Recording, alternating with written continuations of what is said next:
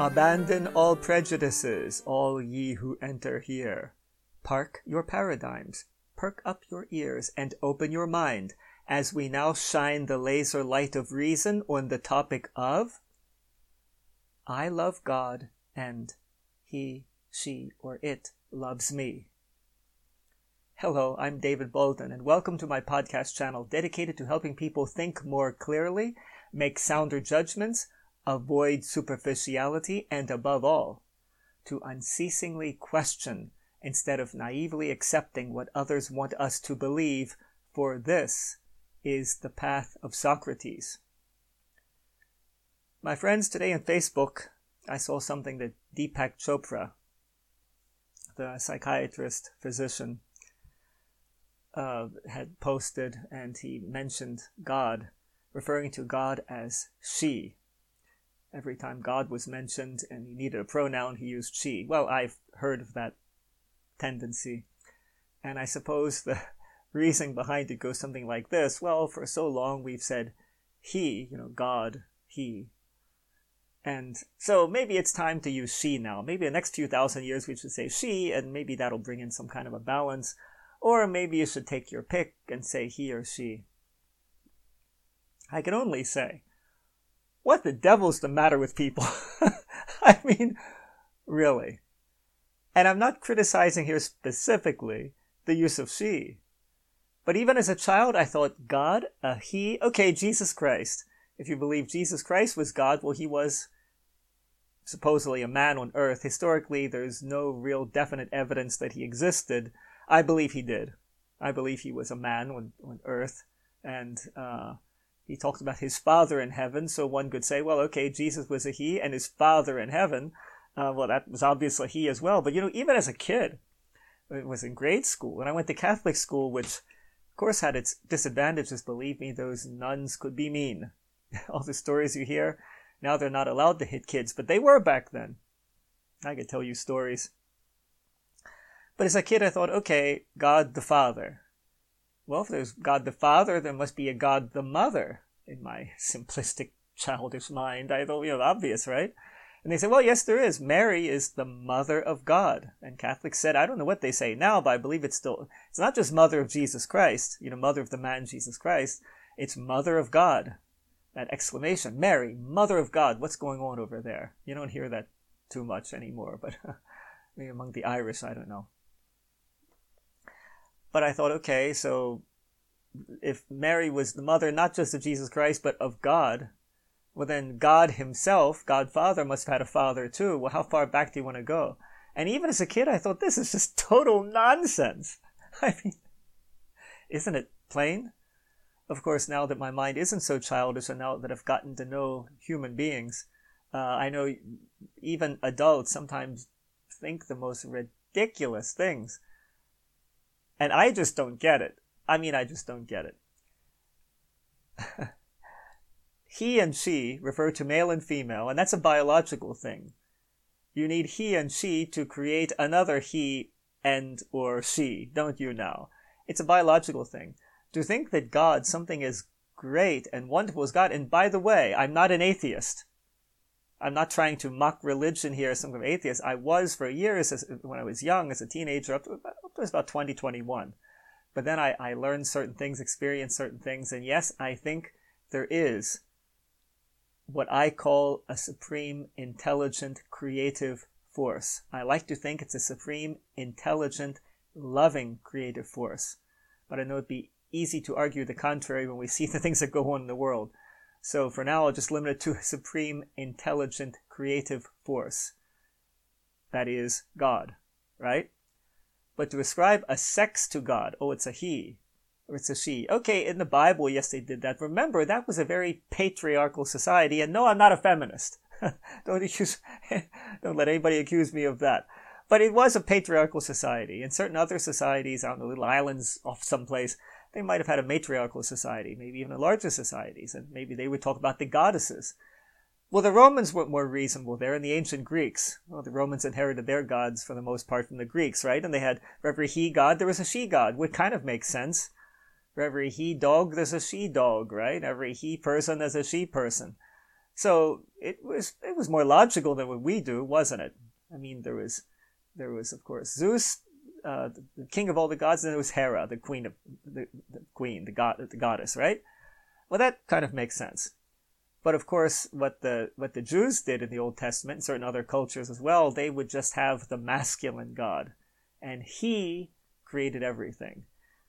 Well, you have to ask yourself, and as a kid I asked myself these questions, okay, before we humans even existed, before the world existed, before the universe existed, because after all, God is eternal, right? I thought, well, where did God get his he-ness from, and why was it even necessary? Right? We're used to thinking, well, he, she, right? As long as it's a living being and something we can recognize, right? Otherwise, it's an it. Remember that word, it. Reminds me of Cousin It, the Addams Family. Remember that? Boy, I laughed when Cousin It would appear. Hairy little creature. Anyway, I thought as a child, well, okay, before all the universe, before there were any he's or she's, God was just up there as a man, or what, or what, as a he? But why did the word he even have a relevance then? Because if there's nothing else but one God, before he created everything, just one God, why would any angel bother to call him a he? Unless there were, of course, female angels there too, but God just happened to be the he. But this whole imposing sexuality onto God always seemed to me just so stupid. I'm sorry, people. I'm really sorry. I don't want to offend anybody. But this is what I thought even as a kid, it's just kind of stupid. I sense that God, if it exists, must be something much greater than sexuality. It has to be something, and I sure hope to God that it is. Because, I mean, really, think of all the problems sexuality causes. And you would think God in the beginning, being a he, well, he created Adam, and naturally, since Adam was in his image, I guess we have to assume that God looked like a man, I don't know. And then he created man, but God didn't have enough foresight to realize in the beginning, well, he's going to get lonely. No, he had to see Adam actually getting lonely there, I guess pining away for something that he couldn't even imagine because there were no women around. Then God thinks, oh, I know what he needs is what could it be? What could it be? He had no point of reference because there were no women yet, right? Oh, I know, I'll create a woman. So take one of Adam's ribs and then you create a woman. And then, oh, yeah, that's fine. Well, you'd think he would have created one for himself, right, if he's a he. You'd think that would be the first act he committed. Anyway, these stories are just so... I'm sorry I have to say the word. When I started doing these podcasts, I debated for months how I was going to talk. I thought, well, I don't want to offend anybody. I should never get excited, irritated, and just speak in a voice like this, and speak in a kind, loving voice. And I am a kind, loving person, believe it or not, despite all the things you hear me saying in these podcasts. I consider myself a kind person. I'm a nice person. I can get along with anybody if I choose to. And I consider myself a person who really cares about other people. But on the other hand, when I see yet another example of just human stupidity, I told myself after months, I thought, I'm not going to try to pretend to be something that I'm not. I know there's some people out there that really are also kind, loving people, and they always have the kind, loving voice. They carefully weigh their words so they don't offend anybody.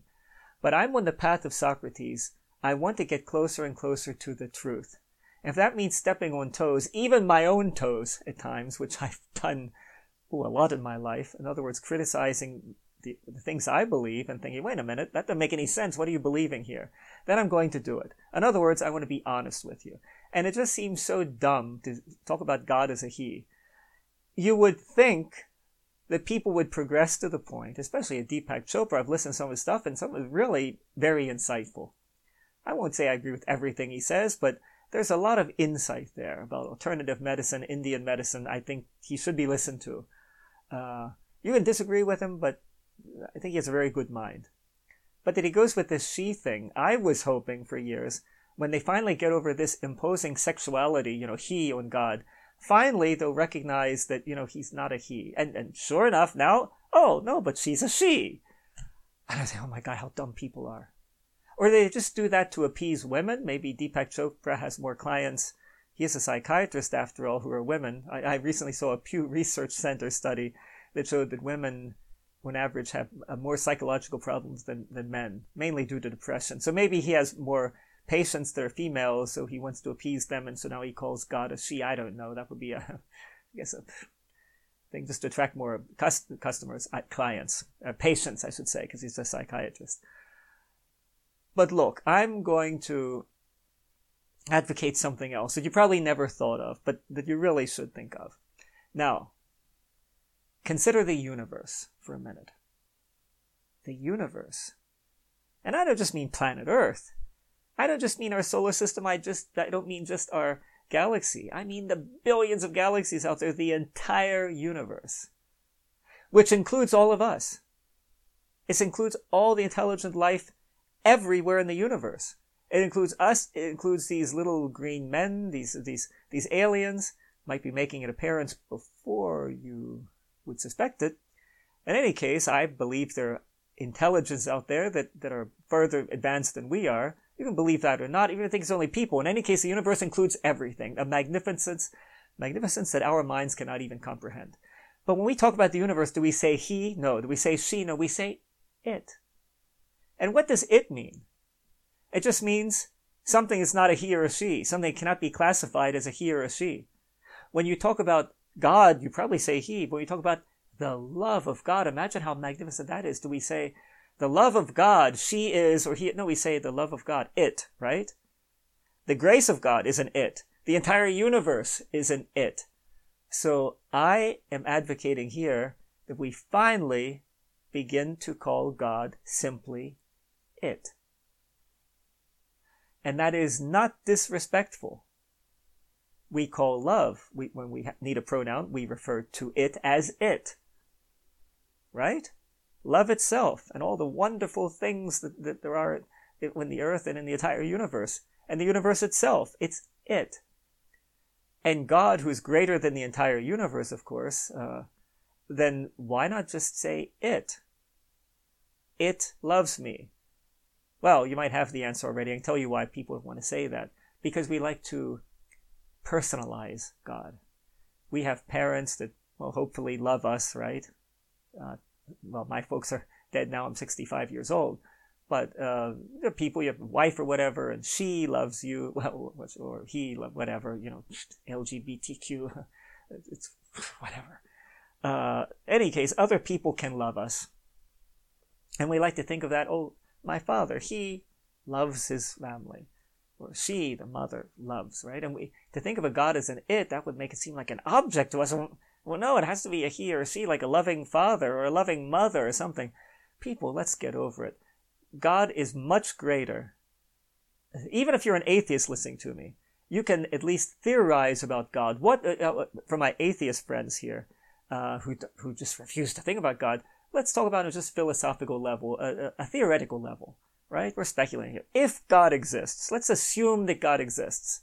And there's nothing wrong with that, having a logical conversation. Assuming God does exist, then, it's like saying, I don't know, assuming that the Nazis attack your neighborhood tomorrow. I don't mean neo-Nazis, I mean, real Nazis. That they come back they go forward in time. They get in the time machine 1943 and appear in your neighborhood. Assuming the Nazi attack, how would you react? Well, most people would say, well, if that happened, I would do this, that, knowing it's not going to happen, right? So even if you're an atheist and are firmly convinced God doesn't exist, bear with me here. Assuming God does exist, why would it have to be he or she? Why would you want to impose that on it? Well, it's because to make it more personal, right? Because you can identify, you feel more loved if it's a loving father love. You can understand that because you had a father that loved you. Or a she, well, you had a mother that loved you, so you can understand that. Maybe this changing God from a he to a she, that's kind of interesting, isn't it? In this era of transgenderism. Right? Oh, think about that. That just occurred to me in this very second. Right? What's going on? Well, why shouldn't young boys be able to turn into girls if they want to? Well, why shouldn't God be made a she? You have to think who's behind all these things. Who's behind all of this anyway? Let me ask you this. Considering the fact that we have a world and there's belligerence between countries, would you rather have to enter war with a country that's fiercely male or a country that's fiercely female? You think about this. Personally, I would rather have to attack a country if I were a soldier in the ground. People who emphasize the feminine principle, because those that emphasize the masculine, aggressive, testosterone principle, those sons of guns are going to be a lot harder to beat in general, right? And they have a god, maybe they have warrior gods like Mars. Uh-oh, because they're emulating him. But the cultures, they idolize some really soft feminine goddess. Well, I don't think they're going to be as fierce as the other ones. So could it be that all this movement, first of all, transgenderism, your little 13-year-old son, he says he might be happier as female, so let's give him the operation. Is that making society stronger? Is it making society more resilient and more dangerous to any would-be attackers? I don't think so. I think it's weakening the country. And I'm not saying that all transgender people are bad or that nobody should do that. I'm not going to enter into that subject. But in general, so all this movement behind, let's not say God is a he. Remember, the he God of the Old Testament, well, he was a pretty rough character. He would, order the Israelites to go and wipe out towns, and, he was I wouldn't want to face him in a dark alley. Now, when we talk about Jesus Christ, well, that's a different thing, isn't it? Forgive your enemy, love your enemy, but you don't see that in the Old Testament. In Islam, you don't see that either. Muhammad-based Islam, well, even though they do greatly admire Jesus Christ as a great prophet, but any of you that are into Islam or have read about it know that it was largely based on the Old Testament. They just said, Abraham, Moses, well, these were really Muslims. They just gave them a new name. These were Muslims.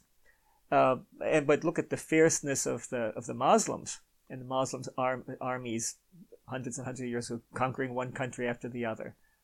Yeah, if you have a God that's pretty warlike, you're a fierce people.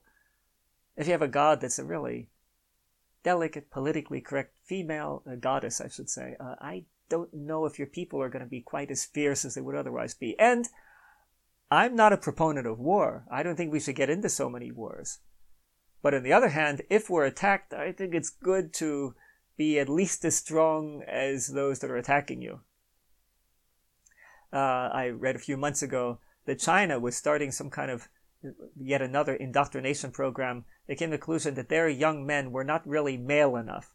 So they wanted to start some kind of, I don't know, in the educational system, I suppose, make the boys more men.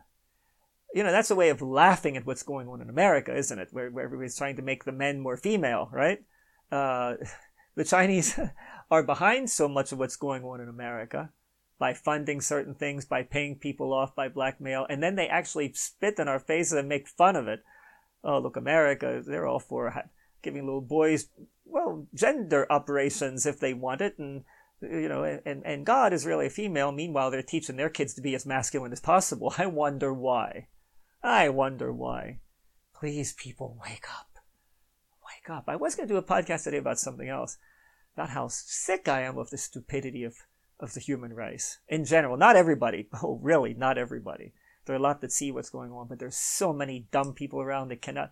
Talk about not being able to connect the dots. You would give them 3 dots and they wouldn't be able to connect them because they just don't see. But decided, no, that I might get a bit too aggressive there. Because I feel in a slightly aggressive mood today. Can you notice? I thought I'd do something more peaceful. Talk about God. And here you have me. Let me just say, there's nothing wrong with calling God an it. Supreme, intelligent, loving, creative force. Because no matter what you think, that's what God would be, right? Supreme, above all things, above all energies. Intelligent, obviously, if it created everything. Loving, well, we can debate about that. I think yes. Creative, obviously, because it created everything. And force, obviously it's a force. Exactly what kind of force it is, we probably could not measure it anyway. I think most likely, remember they used to tell you, God is everywhere. God is everywhere. But on the other hand, you have to go to church to be closer to him. Well, if he's everywhere, I thought as a child, I tried this with my mother when she forced me to go to Mass every Sunday. I'd say, well, Mom, God's everywhere. I can stay in bed and sleep late on Sunday and say a little prayer, and then God's with me. She'd say, get out of that bed, get dressed, we're going to church. It didn't work. But I was trying. I guess I was trying to hone my debating skills even then, but I failed when faced with tyranny. If I'd gotten my mother into a theological discussion, I think I would have beaten her, logically. But she wouldn't have anything of it, and she knew I just wanted to sleep longer, so she said, get out of bed and get dressed, put your suit on, we're going to church. Boy, how I hated wearing suits. Little ties and everything. Oh, I hated that. I still do, as a matter of fact. It's like the uniform. It's the male uniform if they're supposed to look good. You ever notice how feminine fashion has changed? There's thousands of types. If a woman wants to dress up well, she can dress up in 1,000. She can dress up like a man and wear a suit. She can dress up like an ancient Roman woman, wear a long dress. But a man, it's a suit. Oh, there are little differences. If you're an intellectual man, maybe especially somewhat to the left that you teach at university, it's not going to be the necktie, it'll be a bow tie. Boy, how I hate bow ties. Always did. Maybe because I went to this Catholic school where I think in the first grade, maybe first and second, maybe you had to wear a bow tie. And the older boys, they could wear neckties. So maybe that's the reason I feel like a first grader, I'm wearing a bow tie here. I want to wear the necktie. I soon got sick of the neckties as well. I mean, it's so superfluous. But it's supposed to look good. But look at a man wearing a suit in the 1930s and look at him now. The cut is somewhat different, but it's still the suit, right? It's still the tie and still a jacket. Oh my God, what a lack of originality. Although, believe me, I can tell you some really good things in my podcast, even some very wise things. I can help you think more clearly, and I think maybe some of you think just as clear as I do, even better. If so, help me out here along the way. Send me some comments or whatever. Help me think even more clearly. I'd welcome it. But I know with most of you I'm talking to, I have more experience in life. I could certainly help you to improve your way of thinking. But please don't ever look to me for fashion advice, because I'm a total moron in that. Yes, I know how to dress up better than other times, put a suit on or whatever, but I don't know anything about fashion. I don't care about it. So please, if I ever make any fashion statements, do not follow my example, because you'll probably make mistakes there. You see? I know my strengths and weaknesses, my friends. But getting back to he, she, or it, God. Now, personally, I'm a pantheist. What's a pantheist? Well, it's like Baruch Spinoza, the famous 17th century philosopher. And here's a good quote by Spinoza. So God is and abides the most inward, chief, great, potent, noble, and worthy above all things, and contains all things in itself. He said himself, I'll say itself. And it itself, once again my redaction, is contained of none. Once again, I'll read it the way he wrote it with he and him. So God is and abides the most inward, chief, great, potent, noble, and worthy above all things, and contains all things in himself, and he himself is contained in none. 1649. And that's the pantheistic view. In other words, God is, as expressed in another series of writings, all that is. Now, I know that's hard for people to grasp. And what, God's just everything, the universe? Well, that's just an it, that's just nothing. No, talk to a mystic. Talk to a true mystic, and maybe he or she will help you understand that. In a moment of mysticism, one can feel that one is part of everything, and that everything is God. This is what a Saint Teresa felt, for example, or many other mystics. The interesting thing about mysticism is if you read writings of mystics, whether they're Catholic or Protestant or Buddhist or Islam, the mystical experience is amazingly similar. It's amazingly similar. And that to me points to what I consider the fact that mysticism is the closest to what true religion is.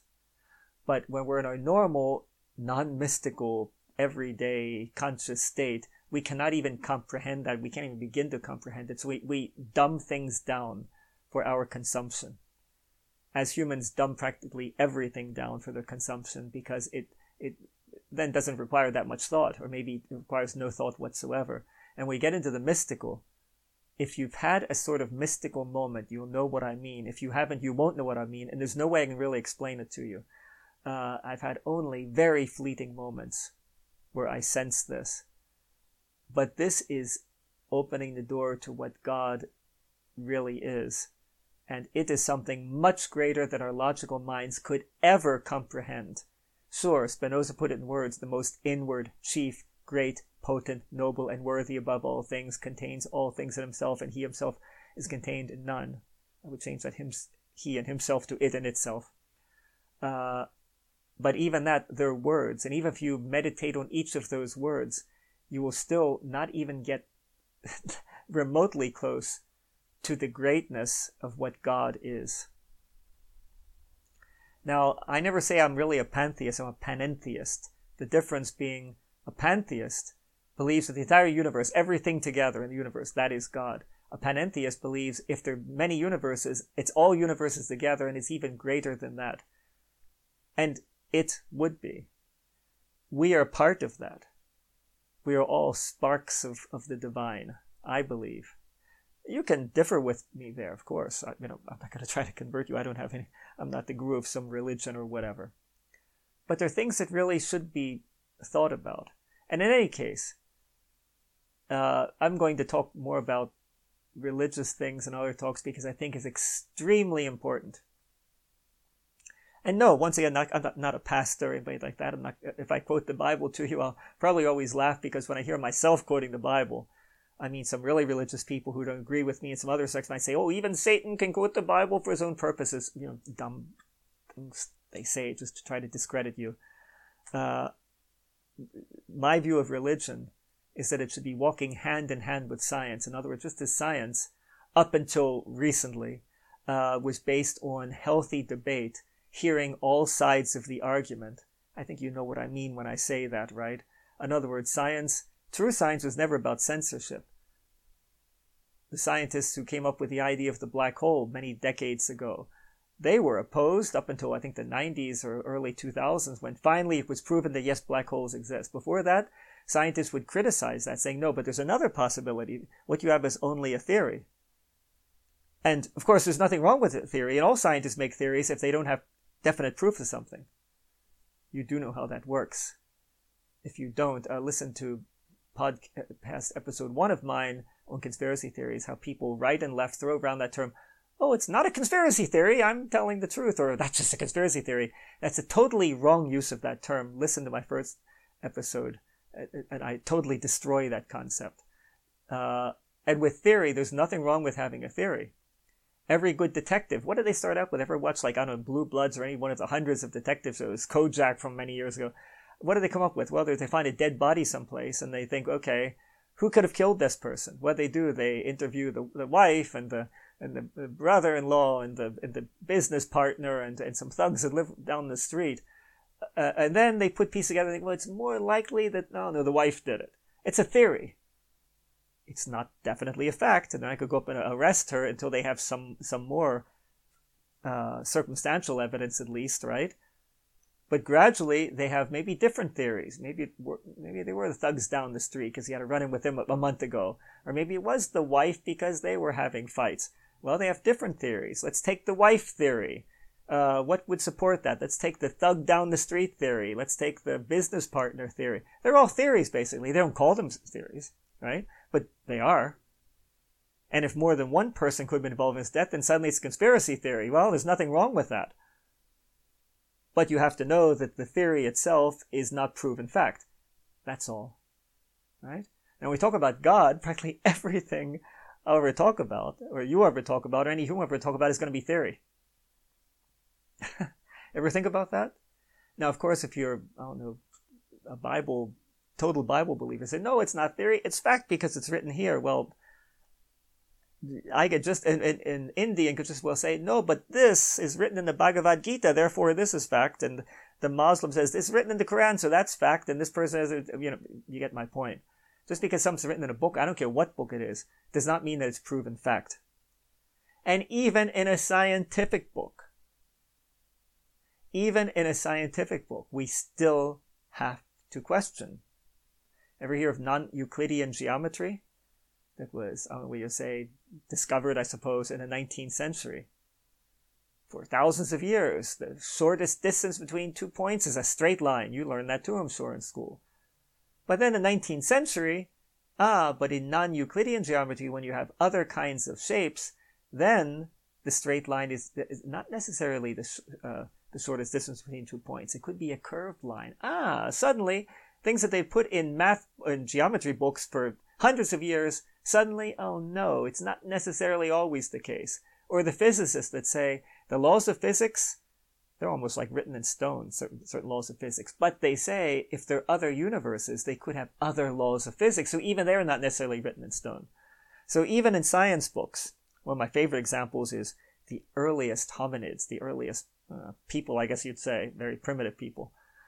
When I was in school, I still remember the picture of that. It was a kneeling caveman. I think he was, I don't know, chipping away something with a rock or something like that. I remember the drawing, black and white, I think 3rd grade or something. The earliest human-type creatures lived 1 million years ago. Well, by the time I got to high school, it was 3 million years ago when they discovered Lucy. And in the 90s, they were saying, well, maybe it was 7 million years ago. Oh, well, that's science for you. And of course, all of them were just theories. And when we talk about God, no matter what you say, no matter what you think, is going to be a theory. Now, if you have a mystical experience, if you have a real mystical experience, and you could be Christian, you could be Muslim, there are atheists that have the experience. Not many, but there are atheists that have the experience, and then suddenly they become believers. Not necessarily Bible believers, but they realize, oh, there is something greater. If you have this mystical experience, then in those moments you realize, yes, there is a supreme, intelligent, loving, creative force. You simply know it.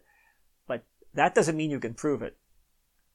Because we're trying to prove things, we're using the logical conscious mind, and the logical conscious mind cannot even grasp what God is, or what it could be.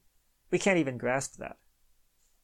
And in case you would disagree there, I ask you, can you explain to me can you explain to me something as simple as, oh yes, you look at the stars. Oh, look at that star shining brightly now.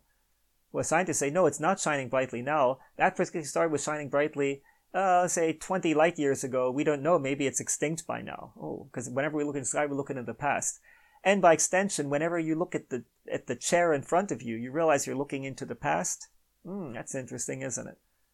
Because your brain needs a small fraction of a second to perceive what's in front of you. And because it needs that time, what you're perceiving is a little bit in the past. Everything we perceive in the past. But you can explain that logically as I just have. That's a logical explanation. But to really grasp that is not very easy to do in a world where we're constantly talking about the present as if the present even existed. You think about those things. We can't even wrap our heads around such things. The furthest reaches of the universe and many other things in the universe. And if there's some force that created all that, that's the source of all that, how could we possibly understand it? Speaking with words and using logic and reasoning, we cannot understand it. So the irony is here, some people, some religious people might, well, he's kind of half an atheist because he doesn't accept the Bible. My vision of God is actually, I think, much greater than their vision of God, unless they're Christian mystics, as I said. But the vision of God that he's the loving Father in heaven, and he sent his loving Son to earth. He had to die for our sins. Of course, if you commit sins, then you still have to go to confession if you're Catholic. Well, what did he die for? Oh, he died for original sin, Jesus Christ. What was that? Well, that's what we inherited from Adam and Eve. Also, in other words, Adam and Eve committed some sin, who knows when, but we still have to suffer for it. And Jesus had to die for it. I'll talk about that in another podcast. I recognize as a child, this whole story makes no sense whatsoever. I'm not trying to put down Jesus Christ. Jesus Christ recognized and talked about things that are so not just wise, but truly spiritual. And yet, and I'll point that out in the future podcast, I think most Christians don't even know half of what he was talking about. They don't realize what he was really talking about. And this is why you have this cognitive dissonance, namely people that go to church every week and they're Christians. Remember, they worship Jesus Christ as God. Jesus Christ who said, forgive your enemy and love your enemy. Well, let me just say this at the end. On the one hand, I'm glad that if a communist invasion comes, I'm glad that there are a million Americans with guns, whether they're AR-15s, M16s, handguns, whatever. I'm glad there are people that would stand up to fight for freedom. I'm very glad of that. But on the other hand, very honestly, I have to say, how does this jive with Jesus Christ saying, love your enemies? Pumping somebody full of lead from some kind of automatic weapon is hardly an expression of love. Let me just suggest it, because I'm on the path of Socrates, and I'll question everything. I admit I have problems with this too, because yes, I do believe we should love our neighbor. I do believe in spirituality. But let me tell you, if communists, Nazis, whatever, I live in Japan, never owned a gun, certainly don't need one here in Japan. I don't feel that, at least. But if some criminal breaks in the house and, my life and my life of my wife is threatened, I would kill to protect her, first of all, and to protect myself as well, obviously. How does that go along with a high level of spirituality? Loving others no matter what, like the Amish do. They would not fight in a war. Well, that is a conflict, and it's still a conflict with me in part. The way I resolved that at the beginning is I'm just not that spiritual yet. And I recognize it. It's not that spiritual yet, so don't mess with me. And I think a lot of Christians probably say the same thing, but maybe some haven't realized. They think they're just totally following Jesus Christ. Well,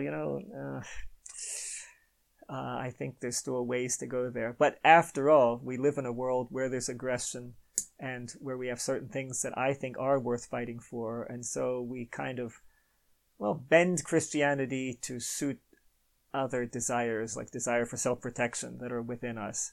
And that could ultimately point to a not really grasping what ultimate spirituality is. And if so, so be it. Because I said at the beginning, just as I debated for months how to do this podcast, whether I should try to be more calm than I actually am, or try to be more kind and not critical, I thought, no, that's not me. So I'm going to say what I think. And in religion, the same thing. So with God, he, she, or it, you can call it. We probably should create another pronoun just for God. Then everybody would be satisfied, right? It wouldn't be he. It wouldn't be she. It wouldn't be it. I don't have any suggestions there. Maybe you can make a comment somewhere and suggest something or another. But for now, I would say let's take sex out of God. No, I don't mean emasculate him.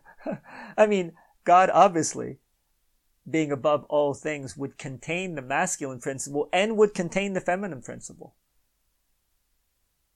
However you want to define masculine and feminine principle, God would contain everything. And so it would contain the masculine and feminine. But why go, out of frying pan into the fire? Go from he to she. Because each is going to just limit. It's like the yin and the yang among the Chinese. I like that concept. Yin and yang, right?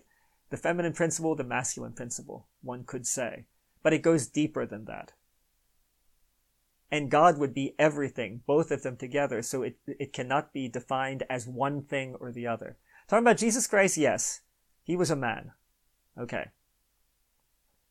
Whether his soul was actually a masculine soul as opposed to a feminine soul, whether souls have sex in that sense when you get to a higher level, I don't believe so.